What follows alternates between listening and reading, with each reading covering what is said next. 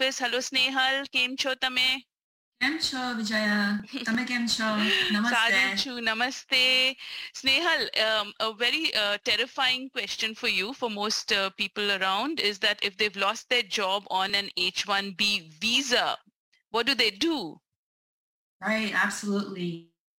It would be a very scary time indeed. Yeah. So, as we all know, the H-1B visa is an employment visa, which means that in order to maintain your status, you have to be working, right? So once your employment ends, you are not maintaining your status. And also keep in mind that the H-1B employment is employment at will, which means that the employer has the right to end the employment for lawful reasons at any time. And however, the employee has to be treated like any other U.S. citizen employee. So for example, if your employer provides a severance package to their employees, the H-1B employee is also entitled to this benefit. So if you're in the unfortunate situation where you lose your job, maybe due to a layoff, we saw a lot of this happen during COVID, or you're terminated, you may have a few options to remain in the U.S., and I'm just going to briefly go over those. Okay. First of all, it's important to know there is a 60-day maximum grace period once the employment ends. Maximum means you have up to 60 days or until your status expires if it's sooner than the 60 days.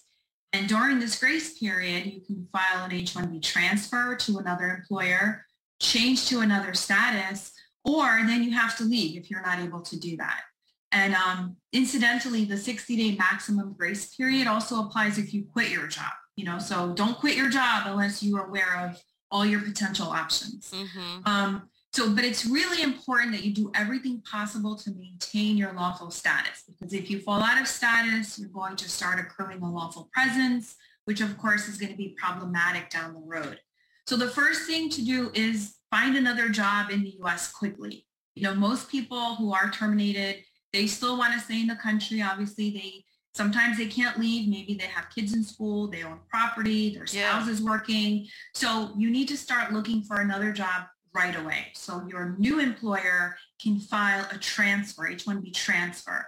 You don't have to go back in the lottery. That's the nice thing. Once you have the H-1B visa, the new company is basically doing the transfer. But you need to keep in mind that you have, again, the maximum 60-day grace period of unemployment between the company you're leaving and the new company that you're joining.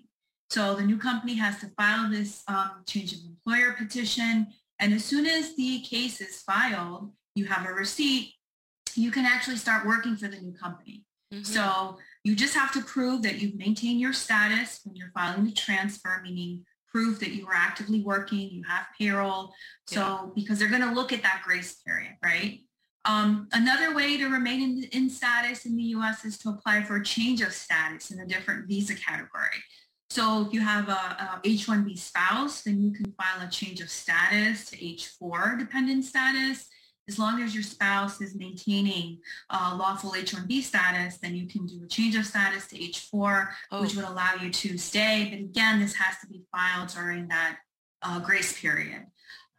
You also, again, depending on your situation, may be able to apply to a college to do a change of status to F1, going back to a student visa, maybe to pursue another type of degree.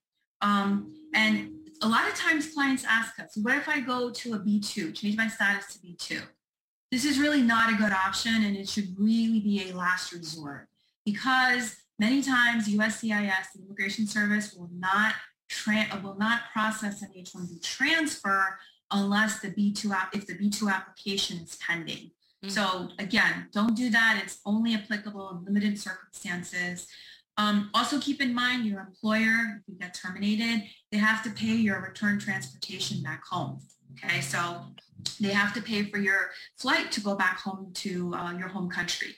They don't have to pay for your dependents, but they are obligated to pay for the H-1B employee. Mm-hmm. So if you get the pink slip, give us a call. We will help you sort out your options. Again, just don't fall out of status. Yes, absolutely. And thank you for that you made it so clear, crystal clear for our listeners. So if you've lost your job on H-1B visa, you know where to go. NPZ Law Group is at hand to help. And also if you're wanting to secure a green card, citizenship, Canadian immigration, adjustment of status, marriage cases, whatever it be, NPZ Law Group is the way to go. Visaserve.com is where you find them.